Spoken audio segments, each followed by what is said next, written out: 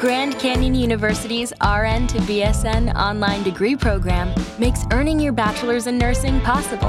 Balance online coursework with local in-person clinicals to position yourself for potential leadership opportunities in the time you have from wherever you are, leaving room for what matters. Achieve your goals with your personalized plan and team behind you. Find your purpose at Grand Canyon University. Visit gcu.edu. This U.S. state is home to a major archaeological find, 14,500-year-old mammoth bones with human-made tool marks, suggesting that people have lived in the Western Hemisphere longer than experts had previously believed. Native American tribes formed over thousands of years after the mammoth hunters arrived. 11 Native American tribes still live in this state today. This state's name might have come from a Native American word, Mesconsing, meaning roughly, it lies red, or this stream meanders through something red. It probably refers to this state's reddish sandstone. It is famous for its cheese, so famous that it has a cheese museum. On the second Saturday in June, the National Historic Cheesemaking Center creates a 90-pound wheel of Swiss. These are some facts about the beautiful, mysterious state of Wisconsin. But what you may not know is that Wisconsin also has a dark side. Welcome to Destination Terror, your passport to the scariest places in the world. From haunted hotels to locations of unexplained creature sightings, we will travel to places that will provide excitement, adventure, and horror. Today we are discussing horrifying Wisconsin, the home of the Beast of Bray Road, as well as numerous other creatures and haunted places. So if you are into travel and all things scary, listen close and you might just discover your next exciting adventure destination, but hopefully not your final destination. Destination Terror is an EerieCast original podcast hosted by me, Carmen Carrion. If you would like to send us a suggestion or submit a story with your own experience, you can email them to carmencarrion@gmail.com or follow me on Twitter @CarmenCarrion. If you enjoy the show, please follow and rate Destination Terror on Spotify and Apple Podcasts to help us grow. Also, check out EerieCast.com for more scary podcasts, such as Tales from the Break Room, featuring allegedly true and terrifying stories that happened on the job. Working as a party clown was probably the worst idea Mason had ever had. Well, it wasn't actually his idea. The idea had been his roommate Randy's. They were looking for ways to earn extra money so they could save for their first college spring break trip. First of all, Mason hated kids, and the only thing he hated worse than kids were clowns. There were few options where they could work around their school schedules and their current part-time jobs, so advertising online as clowns for hire seemed to be a good choice, until Mason landed his first gig. He lived in a dorm at the University of Milwaukee, and the job was for a 6th birthday party that would be taking place in Delavan. It was over an hour from the school, in a place he had never been to. He would have to spend most of his day in a car dressed in a clown suit. God, he should have just become a stripper. He would have made more money. The idea made him laugh out loud. He could twilight as a stripper in his clown suit and work as a stripper clown. He was cracking himself up, and it was helping lighten his mood. Being a clown was trial and error. He had to repair his makeup 3 times. First because the neck of the clown suit was tight and squished his face, and after that because he kept forgetting he had the makeup on. Throwing his suitcase full of magic tricks into the back seat of his Prius, he cursed Randy again. Randy had conveniently been too busy to take the job and had passed it on to Mason. He had the feeling that he was a real clown for listening to his roommate. The trip wasn't as bad as he expected. He had listened to his playlist, which was always a good distraction. He had to stop in a little town called Elkhorn for gas. He knew this town was famous for something, but he couldn't remember what it was. He would have to look it up later. With the tank full of gas, he hopped back into his car and headed on to Delavan. He arrived 30 minutes early, which gave him time to go over his tricks and check his makeup. He was about to get out of the car when he realized he wasn't wearing his red clown nose. Reaching into his bag, he pulled it out and stuck it on. To his surprise, it wasn't uncomfortable like he had expected it to be. The party went on a lot later than he had expected.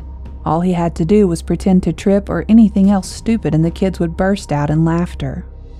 The kids took the lead from the beginning, so he didn't have to put much thought into what he should do next. They requested magic tricks and balloon animals, which Mason had practiced to a point of self-pride. The only bump in the whole afternoon was when a little girl insisted on a story. Mason hadn't been prepared for that and was relieved when the birthday boy's mother showed up with a children's book about clowns. They all seemed to have a great time, and by the end of the party it was getting dark. A few of the kids still hung around. Many had already left, except for the one little boy. He was still in hiding because he was terrified of clowns. Mason was exhausted by the time he headed out of Delavan, and by the time he drove back through Elkhorn, it was completely dark. He passed the gas station where he had filled his tank earlier, but at some point he must have made a wrong turn, because the road he was on suddenly turned to gravel. He hadn't set his GPS because he was sure of his sense of direction, and when he opened his phone to type in the address, there was no signal. The GPS wouldn't work without it.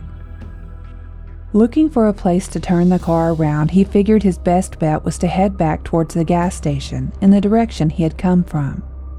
Once he was there, if his GPS still wouldn't work, maybe he could buy a map or get directions. There were no streetlights, and it seemed like miles before he found a driveway to turn around in, but he finally did. Pulling in, he had to be careful because the ditch was deep on both sides. He made it in okay, but when he began to back out, the car bounced and he heard a loud thump. Afraid that he had hit someone's dog, or worse, he put the car into park and climbed out. Walking around the back of the car, he inspected the area.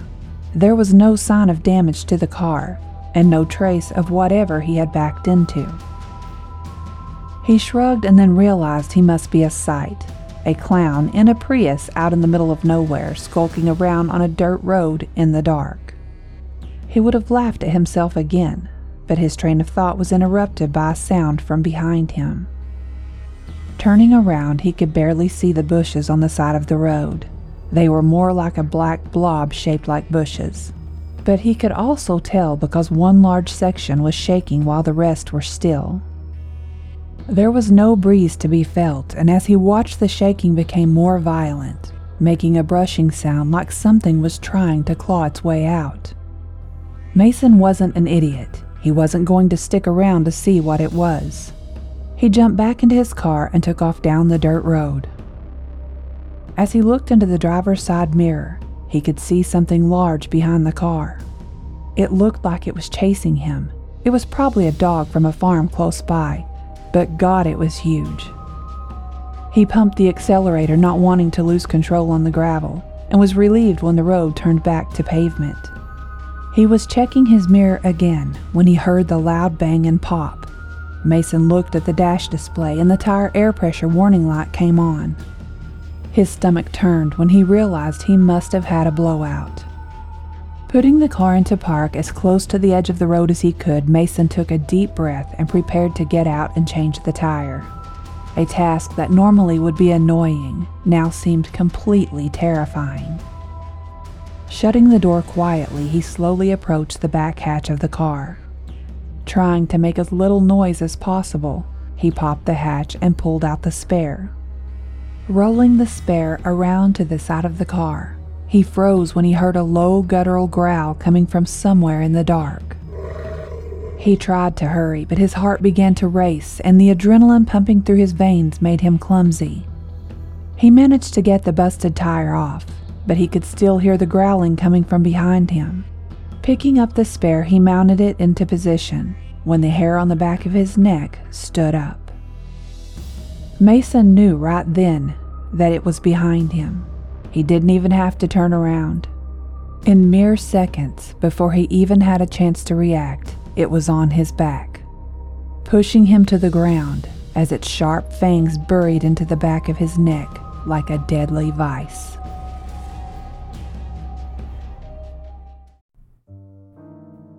This episode is sponsored by June's Journey. What is horror to you? Monsters? Murder? Mystery? Well, if human monsters are your thing, June's Journey is the game for you, albeit in a more lighthearted tone. June's Journey is a hidden object game with a thrilling murder mystery set in the roaring 20s.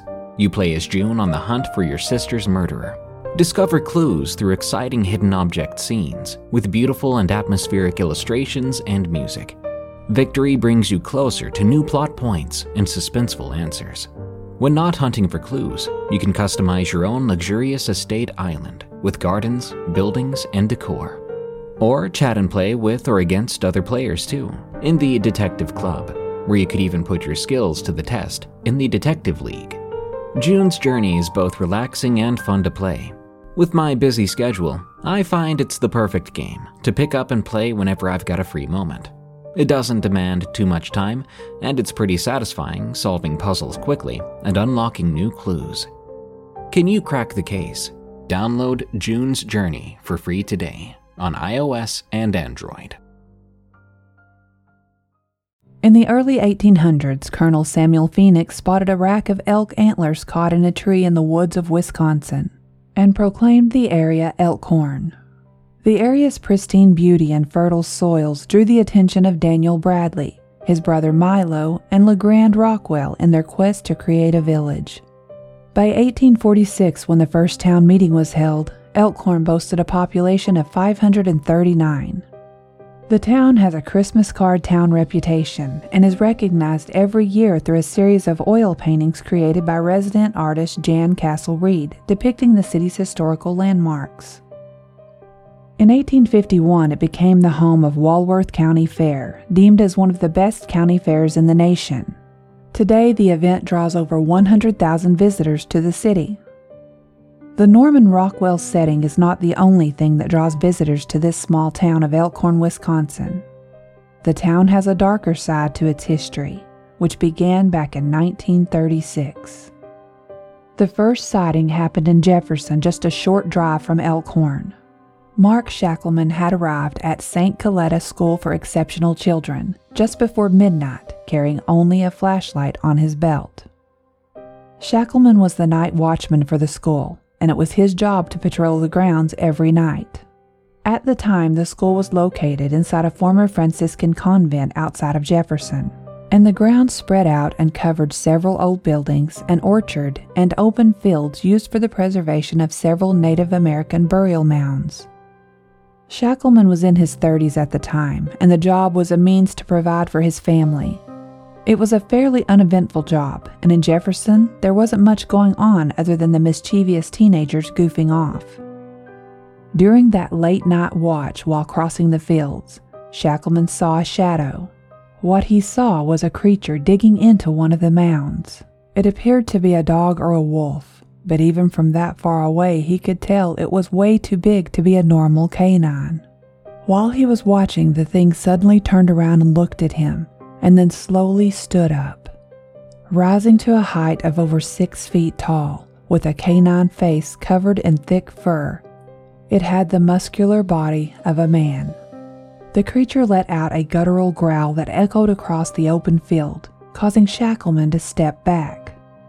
His heart was racing, realizing if this thing attacked, he may not be able to outrun it, but to his relief, it turned and ran off into the trees. The next night during his rounds, Shackleman came upon this beast again, in the same area, but this time the creature snarled and bared its fangs. Shackleman was ready for a fight as he gripped his flashlight, prepared to use it as a weapon. The creature growled the same as the night before, but this time the sound seemed half human and half beast. Luckily, once again the creature turned and left. That was the last time he saw the creature. Shackleman said he would never forget the horrifying feeling he had, or the way the creature seemed to speak to him with its threatening growl. The run-in with this scary beast stuck with Shackleman for years to come. This was the first sighting of the creature that would come to be known as the Beast of Bray Road. The sightings became widespread during the 80s and 90s, but the largest number of sightings happened in Elkhorn, the location of Bray Road. There was a report by a woman who claimed that the creature had tried to break into her home and later attacked and injured one of her horses, leaving a gash along its back. She also claimed that the creature left behind footprints, and they were at least 12 inches long. Another woman spotted it crossing the road in front of her car, while later another saw it crouched down on the side of the road eating a small animal. Later, there was a young girl who claimed the beast had chased her through the woods, giving her a horrifying fright. The sightings continued, and soon there was a report from a young woman that she had spotted the creature while driving down Bray Road. She said that something hit her tire, and when she stopped to investigate, that is when she saw it, a massive wolf-like creature standing on 2 legs. Frightened, she jumped back into her car and slammed the door. As she spun her tires trying to speed away, the creature jumped onto the trunk of her car, but slid off as the car sped up. After she came forward with her story, others began to share theirs as well. Of course, a lot of people were on the fence about whether the creature was real or not. Many believed the stories were made up. The incident did, however, prompt further investigation. The Week, a Walworth weekly newspaper, sent Linda Godfrey to investigate and to collect stories. Godfrey was skeptical when she began the assignment, but as she met with witnesses, she began to believe the sincerity of their stories. Godfrey was so inspired by the stories that she wrote The Beast of Bray Road, Telling Wisconsin's Werewolf. In the book, she shares the stories she gathered from witnesses who have had encounters with the creature. The mysterious beast garnered so much public attention that eventually someone decided to bring it to life on film. In 2005, a horror film was made based on the actual accounts of the sightings. The film follows a local sheriff who is finally forced to accept that a string of horrifying deaths is linked to a predator, which possesses both human and wolf DNA. In 2018, a documentary film was released. This film covers the sightings as well as Linda Godfrey's research into the beast. Wisconsin is not just the home of the Beast of Bray Road. It has many more mysterious creatures and creepy destinations to add to your travel to-do list. On March 19, 1908, Wisconsin newspaper, the La Crosse Tribune, ran a very short article with the headline, "Beast Causes Terror." With only a few lines, the story told of how a wild beast, described as a panther, was terrorizing the residents of Eau Claire, attacking and eating their livestock and stalking the children of a local farmer. The article never mentioned if any of the locals had banded together to hunt the beast or if any notable evidence had ever been collected. It appeared to be nothing more than a short article set between many other articles in a newspaper that many people outside the area would never see. But the newspaper failed to follow up on what was that the beast continued to be seen long after the article was posted. In fact, the Beast of Eau Claire would go on to be spotted numerous times well over the course of 100 years. In 1980, several children reported seeing a creature that appeared to be part bird and part human. There is one witness whose story is on record, and this is how it goes. When I was about 10 years old, we lived in the country on the side of a bluff. It was a very isolated place, lots of trees surrounding the house. My grandparents had a trailer on our property right next to our house. One day my grandma started screaming. When we went to see what was going on, she was hysterical and screaming about a birdman looking at her through the window. She said she was sitting in her chair watching her shows and saw something by the window. When she got up to see what it was, there was this tall birdman looking in at her. She said it was about 6 feet tall and covered with yellowish feathers and had a very long beak. A few years before that happened, my sister insisted that Big Bird came to visit us one night. She said he took us outside and showed us all kinds of neat stuff and played with us. Then she said the next morning we went outside and found big yellow feathers. I don't remember ever seeing or playing with Big Bird in the middle of the night, or ever finding any big yellow feathers. She talked about it for years and insisted that it happened. Then she just never talked about it anymore. I asked her about it once when we were teenagers, and she didn't remember a thing about it. Not even that she talked about it for about a year. It was around 1980 in the summer that my grandma saw the Birdman at her window, and around 1977 in the summer when my sister said we played with Big Bird. It happened about 5 miles west of Mouston, Wisconsin. The creepy factor for Wisconsin continues to grow. Located at the top of a hill that is the second highest point in Dane County is the old Lakeview Sanitarium. Constructed in 1930 as a tuberculosis sanatorium and general hospital for Dane County, the building has not been used for its original purpose since 1966, but during its prime, it was used to house over 100 tuberculosis patients at a time.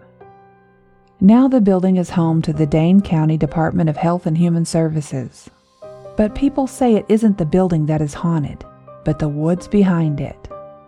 Before the sanitarium was built here, the spot overlooking the lake would have been considered sacred to the Native Americans who lived in the area.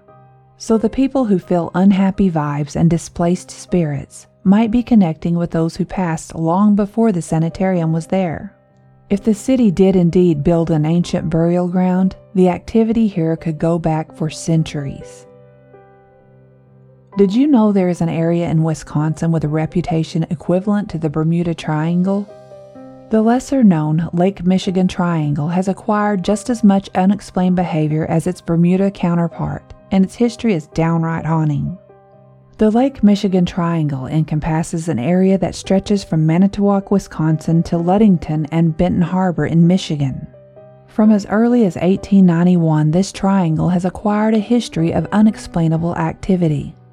It was during this year that a schooner by the name of Thomas Hume set sail to gather lumber.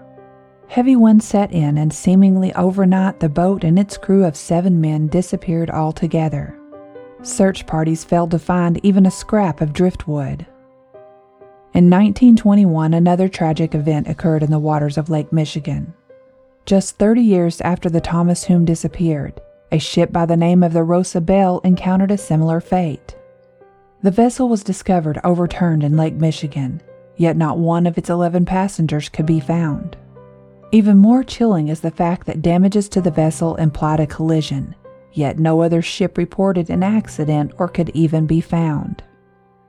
After reports of these shipwrecks were announced, more and more incidents were reported, recounting bizarre cases of disappearance and paranormal activity. The list of hauntings and sites of paranormal activity, including UFO sightings in Wisconsin, goes on and on.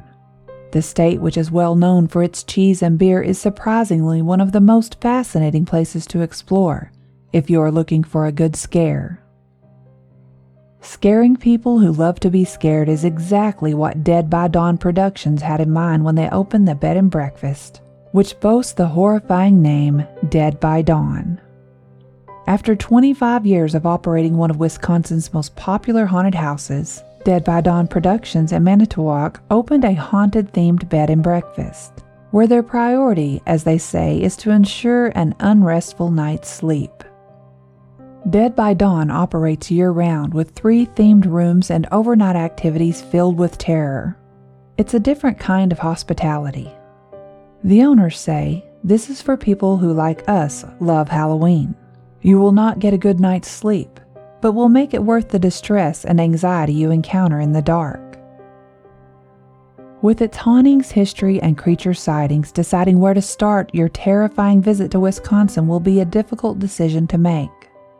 Whether you go hunting for the Beast of Bray Road or explore the many haunted places, be sure to let us know what you find. That is, if you make it out alive. The golf cart hit a bump, causing Cammie to bite her tongue. Her dad had always wanted a son, and she wished he had had one. He drug her on every golf, fishing, and outdoor excursion that he planned. She didn't always hate it, but she had wanted to sleep in today.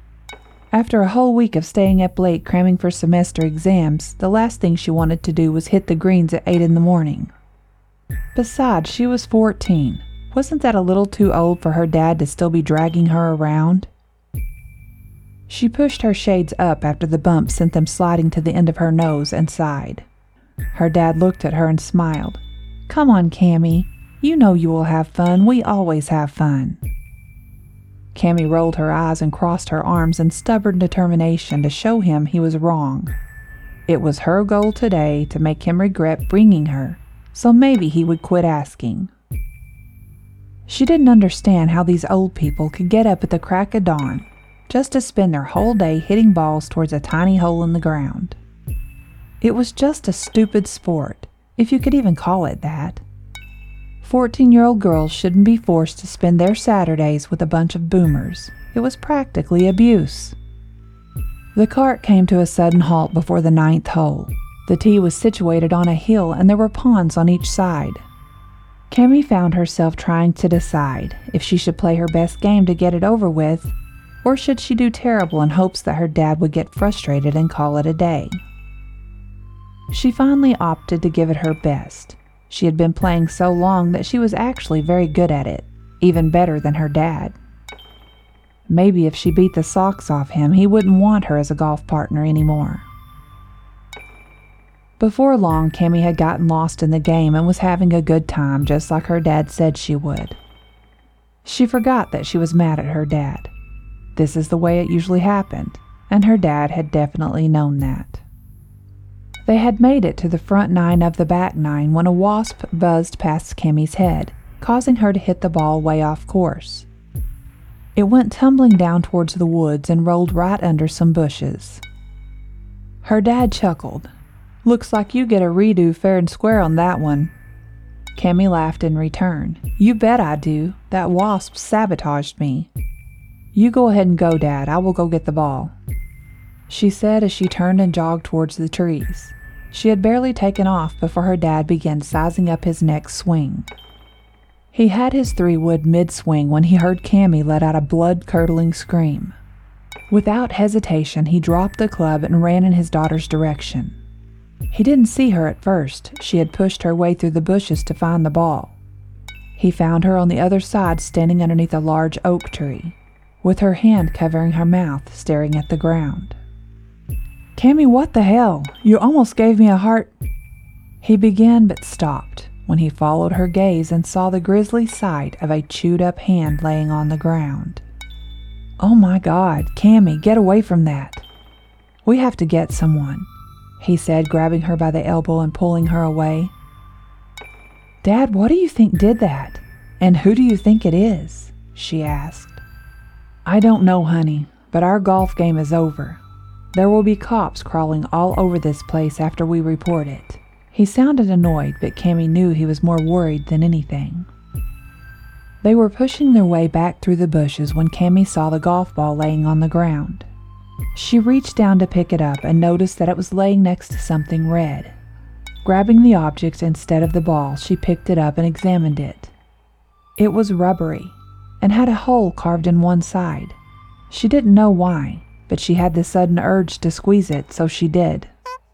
When it made a sharp honking sound, her dad turned around and looked. "What is that?" he asked. "I don't know. I found it in the bushes. It looks like a clown's nose, doesn't it?" she said. "You should probably put it down, Cammy. It might be evidence," her dad said sternly.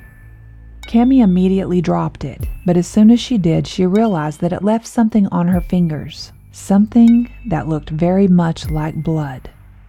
Gross! Her dad pulled a handkerchief out of his pocket. "Here, wipe it off as best you can, and wash your hand as soon as we get back to the clubhouse." Cammy nodded. He wouldn't have to tell her twice. They began to make the short walk back to the golf cart, but stopped halfway when they heard a growl. Turning, they looked back at the forested area they had just left. What they saw did not make sense. Sitting just outside the line of bushes was a creature. It was covered in dark fur from head to toe. It looked very much like a wolf, but it was squatting like a man. Cammy jumped when her dad put his hand gently on her shoulder. "Cammy, turn and slowly walk back. If I say run, you run like your tail is on fire." Together they turned back around and walked slowly to the cart, her dad looking over his shoulder the whole time. They made it to the cart safely without running, and once she was seated, Cammy finally looked back. The creature was still there, watching them as her dad turned on the golf cart. As they drove off, Cammy locked eyes with it and watched amazed as it stood up on 2 feet and walked back into the forest until she could see it no more. Thank you for joining us to explore creepy Wisconsin. Be sure to tune in next time as I take you to the Gonjiam Asylum, one of the spookiest places in South Korea. I'm Carmen Carrion. Remember, you can send me suggestions and stories of haunted places to my email, carmencarrion@gmail.com, or follow me on Twitter @CarmenCarrion. Be sure to check out eeriecast.com for more terrifying podcasts. Until next time, be safe out there until I see you at our next destination.